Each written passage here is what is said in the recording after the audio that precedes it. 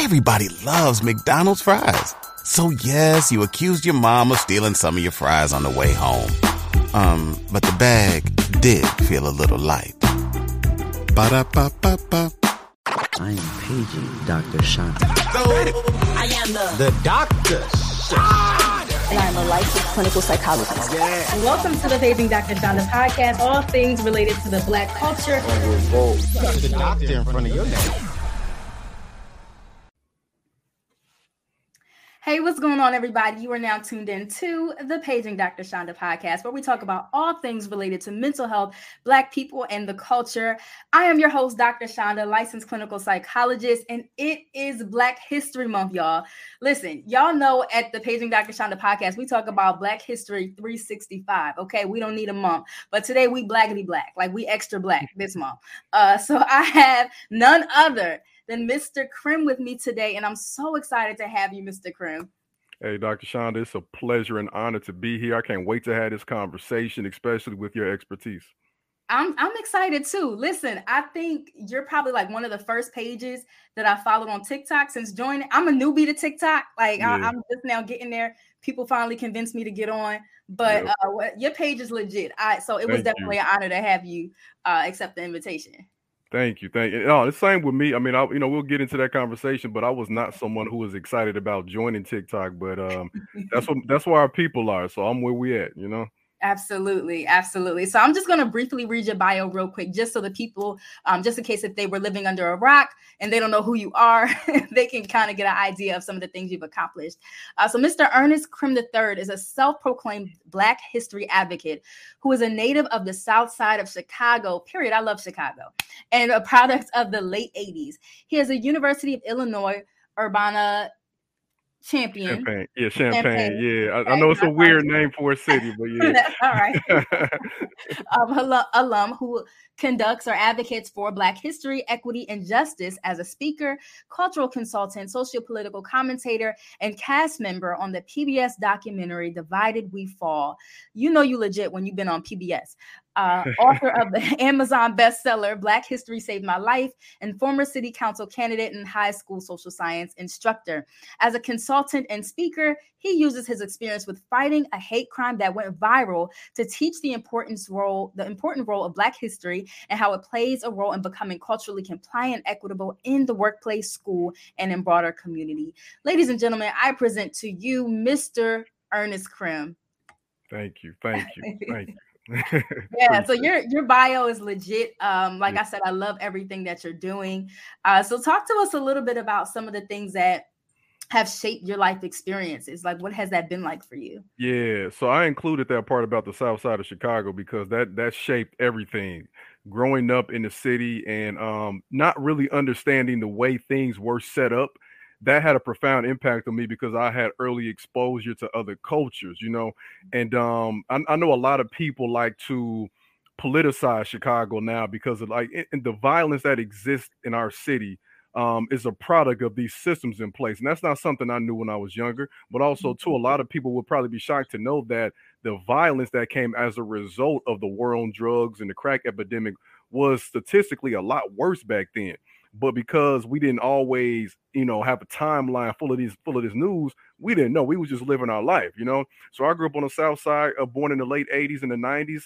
I was bused to a white school for elementary, and having white friends early on and being able to see their neighborhoods, what they lived like, and then coming back to my neighborhood and seeing what our neighborhood looked like, it made me ask questions.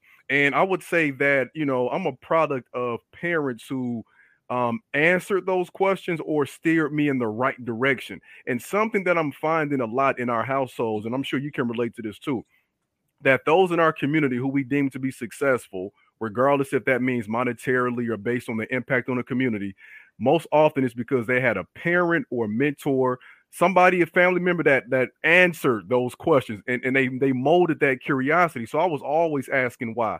So if my mom or dad couldn't answer, they would send me downstairs and we had these encyclopedias from the World Book, before dial-up and all that stuff. And these books was old though. They was from the 60s. I don't know where they got them from. Might have been like a garage sale or something. But it still had like some good information in it, And I think that too, two things besides that really shaped me. My house looked like a Black History Museum, and for those who can see this video, you see my office right now. Like, that's a micro. You got the doctor in front of your name. You got the doctor in front of your name. Microcosm of what my house was like growing up. Wow. My mom had like African like art everywhere. We got Black Jesus in the crib, so I could never understand why somebody had the blonde hair, blue eyed guy, whoever that was. Whoever he is. Whoever he is. Get out. Right. And then when you would walk downstairs, we had these posters, which ironically were sponsored by Budweiser of all companies, and it was called Great Kings and Queens of Africa. If you Google them, you'll find like some stuff probably on Etsy or eBay, and they had like these realistic pictures and portraits of African royalty from ancient Egypt all the way from the 1800s. We're talking about like Hatshepsut. We're talking about King Tut, of course. We're talking all the way to Mansa Musa, Queen Zinga, all these people. And I didn't like know what that was outside of that was just Black brilliance. When I get older, like that type of stuff gets downloaded into your psyche. And from that, I equate Blackness with greatness, even when I was around white folks for 8 years in school. And then besides that, I asked my mom one time when I was 9 years old why we never had a Black president, because I didn't grow up with Obama. You know, Obama happened my senior year in college. So, and my mom told me because because they're waiting on you to grow up to fulfill that role. So like my mom like molded that inside of me, like and it's not that I want to even be that role anymore. I don't want to be president, but when somebody tells you that at night that you can do that, that makes you believe you can do anything you put your mind to, literally. So like that foundation right there put me off to a great start to me, because anything I faced from that point forward, I faced it proactively, and I had a relentless spirit from it. You said a mouthful. Like it's so many things that we can dig into based on what you said. But I love how you pointed out, like you equate Blackness with greatness. And that's not by coincidence. That's because your parents were intentional about instilling that in you. Everybody loves McDonald's fries. So yes, you accused your mom of stealing some of your fries on the way home. But the bag did feel a little light. Ba-da-ba-ba-ba.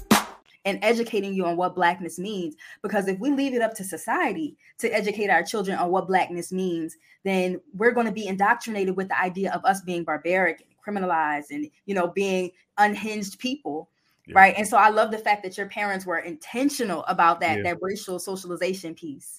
Yeah, I don't even know, and I tell them all the time how big of an impact they had on me. I talk about it in my book too, but I don't know if they realize what they were giving birth to, Wow. But I know talking to them now, they're more than excited and happy about it. I bet, and I think this really kind of proves to us, like especially Black people in general, parents, mentors, even if you don't have children, like we have to be intentional about educating the next generation. Yeah. Like every image, right. Like I don't think like when they're young, especially everything your kids see, they're ingesting, digesting, and it's coming out some way. So we have to be intentional about that. Exactly. I remember talking about your experience. I remember growing up, like our parents used to take us to the African American festivals that we had in Delaware, and we would wear our like dashikis together, like as a family. Like that was just so meaningful to us, and it really helped to instill that sense of cultural pride, which is so important when instilling self-esteem in individuals who are have a history of being marginalized. So I love that. 100%. Yeah. I do want to kind of talk more about like your life experiences, and even as you discuss your upbringing. I know there was a very traumatic situation that happened to you that actually went viral. And you ended up writing a book about it called Black History Saved My Life: How My Viral Hate Crime Led to an Awakening. So can we dig a little bit into that? Yeah. So for everybody that knows me as a content creator, that hate crime video was my first piece of content. Wow. And it wasn't playing that way. I'll tell you this, like when that happened on July 30th, 2016, I had no intention to ever create content. Excuse me. My intention was to teach. I was a teacher at the time. I was still as pro-Black as I am now, but it was pretty much reserved for the classroom setting. I had a mentoring program. I would go to protests and stuff, but I wasn't the person. Like, I'm not about to be up there speaking. That just wasn't my mindset, And what happened was really what always happens in our history over the course of the last 500, 600 years. Like, we just be minding our business. and then somebody white come bothering us, you know. That's literally what happened. Me and my wife, we were at an event on the south side of Chicago, and there are not that many white spaces on the south side. So we were the majority in this situation. The white lady, she was there with one white friend and two black folks. So if folks see this video, and it's literally the first video on my YouTube page, you'll be shocked to see that not only was she there with two black folks, but like they were creating like a barrier of protection. And how often do we see that symbolically with, you know, some of us in our community will oftentimes protect whiteness as opposed to ourselves. So essentially we went to this event. It was like the end of the summer. My wife's a teacher too, and we just wanted to have some fun without the kids. And we were there for about 3 or 4 hours. It was like an outdoor party, South Shore Cultural Center, right off the lake. And as we were getting ready to leave, I noticed there was a open beanbag game called Cornhole. And I don't often play that game. And because when you at a cookout, usually if it's a game like that, there's always occupied. So I'm like, oh, let's play it. It's open. Little did I know there was only one beanbag available. The group next to us where this lady was, they had like a whole bunch of them. So we're assuming they're going to provide them. They didn't, but one of them in the group threw one really far and nobody grabbed it. So my wife said after a few minutes, she goes over there and grabs it. And as soon as she grabs it, the white lady you see in the video, she was just like pissed off. Like she couldn't fathom a black person grab something that she didn't even own. It wasn't even hers. It was public property. But she just started flipping out, going off, screaming at us. And first thing she did was call my wife a hoe. And this was like after we weren't giving her the bag. Cause I'm like, you screaming at me, you ain't getting this back. So you might as well come correct. She calls her a hoe. And then at that point, we're screaming at each other, and she calls us the N-word. And at that point, the black folks, they already there. And I'm just like that. Then I started talking to them. I'm just kind of like, hold on, y'all, you gonna let this happen? Like y'all ain't gonna say nothing. That's how you feel, right? Did they say anything? They said something to us. No, the black guy, which really blew me. He never said a word. He was just standing there like this, whole time. And I just as a black, like I posted videos about some of the stuff I do in public. Like I cannot stand to see a black person in distress. I just can't. I just like I have to say something, help, whatever. So it was beyond me that he didn't do anything and she didn't. So I'm like recording because she's calling us the N-word. I'm like, okay, well, bet we about to get some type of social justice in this situation. I'm about to make sure everybody knows who you are. So at this point, she's calling us the N-word, and I say, can you just like, keep saying it and give us all your information because you bold, right? Say your name, give me your address, all that. And she just like she just starts blurting it out, screaming it 30 more times. And then, this is the lady that was with the black people. With the black folks. And the black lady was like, oh, it doesn't bother us. It doesn't bother us. Like, what are you talking? Right. Like, so it's like they're between us and the white lady's behind. And then she takes a step away, turns back and spits on us. And that was, I see. You see how you just felt? Because I know the reaction, and I'm not sure if you saw it, but for anybody who has seen it or wants to see that, you just have to always keep in mind too with that you're seeing it in first person because I'm recording. You don't even see my face, but also too, like it's unfortunately very relatable for us because even if you never experienced that, you see yourself, you hear me screaming loudly for them to do something, not for her, but for them. And she was calling the cops simultaneously while she's screaming at us. She wanted the cops to come over. So there's a whole bunch of dynamics going on. But not to spoil the story for anybody. But long story short, we left. She got kicked out. She didn't get arrested. And me and my wife was sat in the car. And we said, okay, we got to post this, get this information because that was a crime. And I ain't going, basically. Like, and the rest, I guess, is history because after that, I fought the case. I started posting vlogs because my Facebook page was taken down. And then, like, I started speaking. Honestly, 7 years ago this month, I had my first speaking engagement. I had a friend from college ask me to speak to a middle school. And then from there, I just kept going to share my story. Yep. Wow.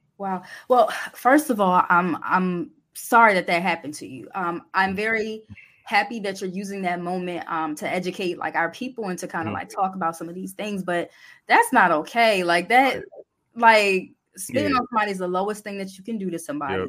And the simple fact that she was so comfortable with saying the N-word amongst her black friends. Like that's Yeah. just beyond me. Disturbing. And it's to me, it was literally a case of, at this point, it's like, imagine being racist and you find one of the most pro-black people ever in that time. You know what I'm saying? Like Right. somebody who is not just pro-black was gonna speak out about, like, you. Mhm. That's horrible luck on her end, because here I am 7 years later, and like, I don't speak about it every day, but when I have a speaking engagement, people talk about it. We watch that. So like, yo, that's gonna live forever.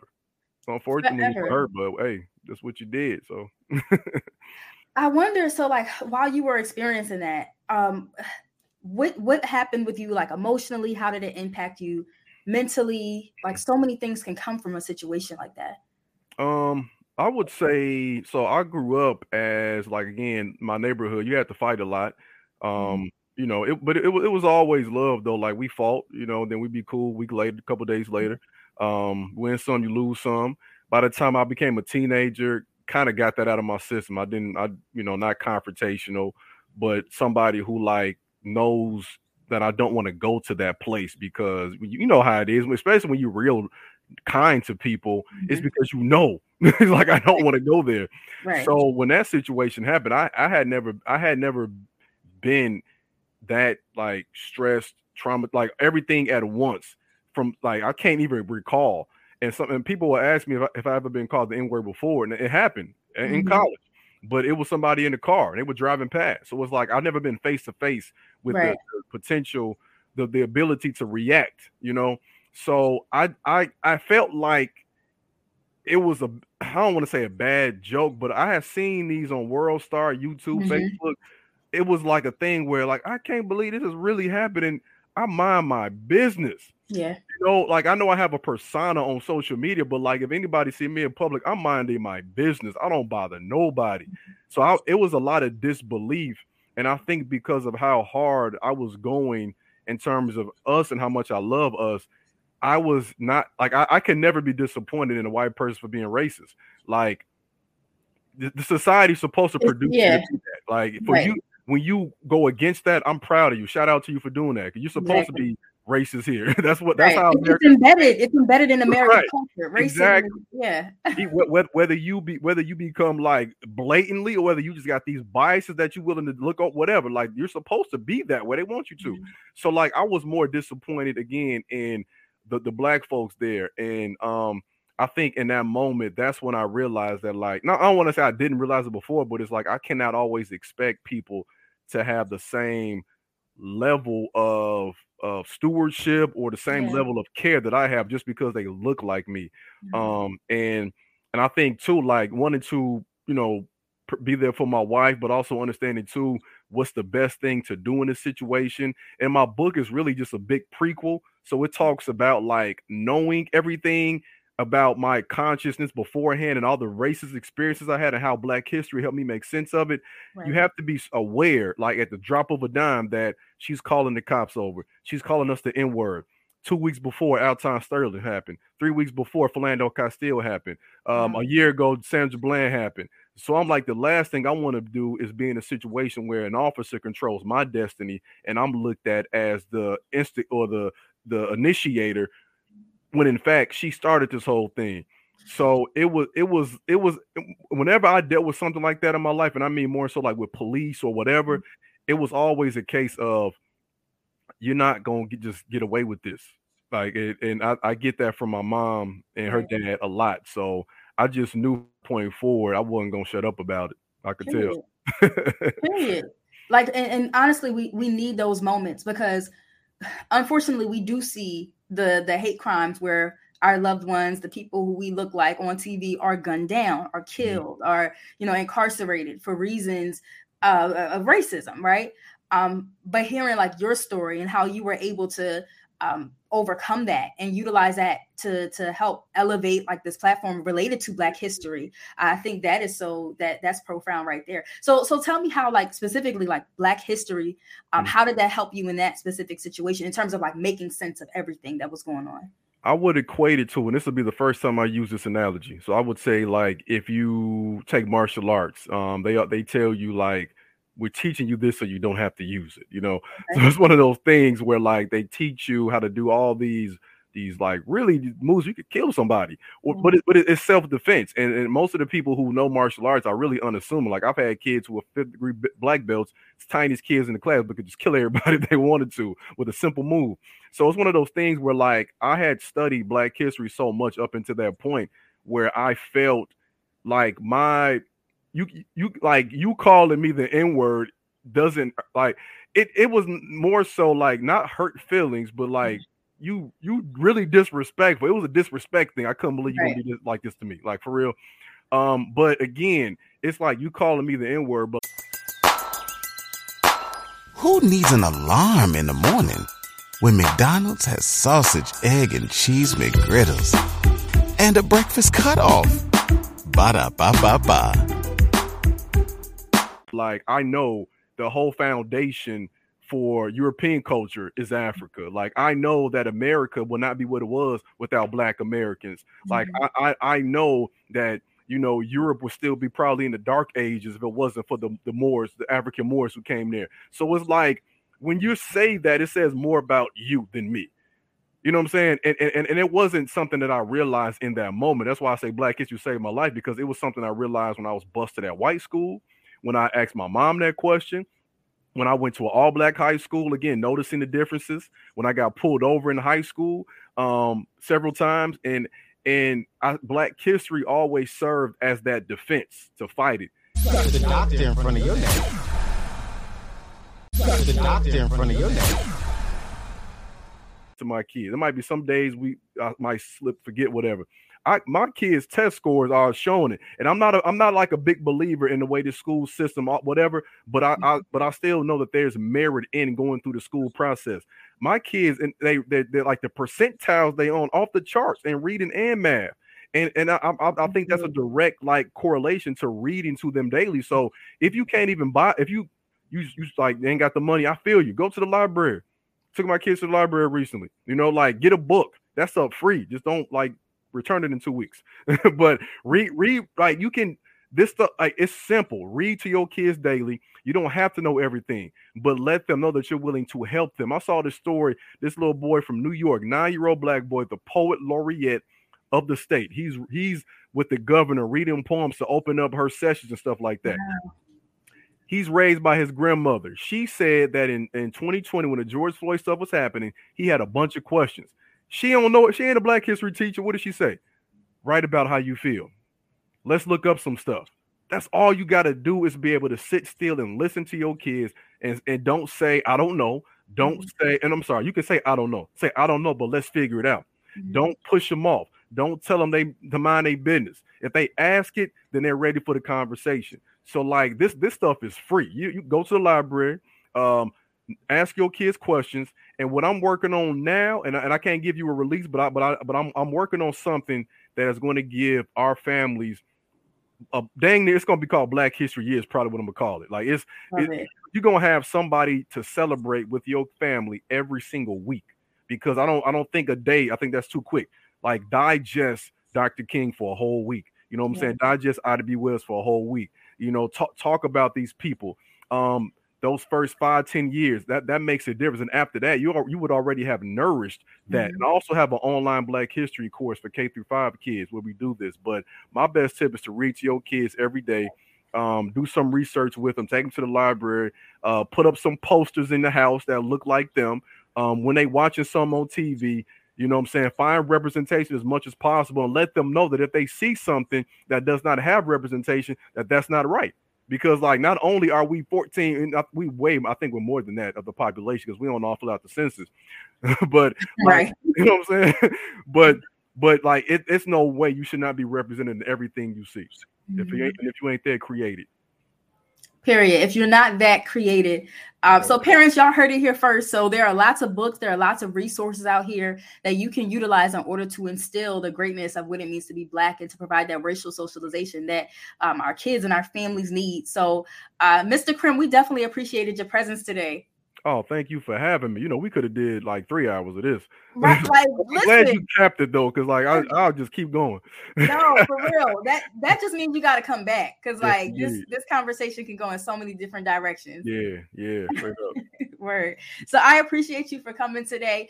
Where can the people find you? Yeah, I would say start with Instagram. TikTok blew me up a little bit, but like Instagram, I like the cohesion of Instagram. So go to Instagram at mrcrim3. All my resources are there in my bio, the link tree. You go to ernestcrim.com. But like once you go on the Instagram, you'll be able to find, or even TikTok at Mr. Crim3, you'll find a bunch of videos. So even when you're talking about what to teach your kids, you'll find information there for free that you can relate to them or have them watch. Amazing. I'm very proud of everything that you're doing. Please continue the work. So many people out there need you.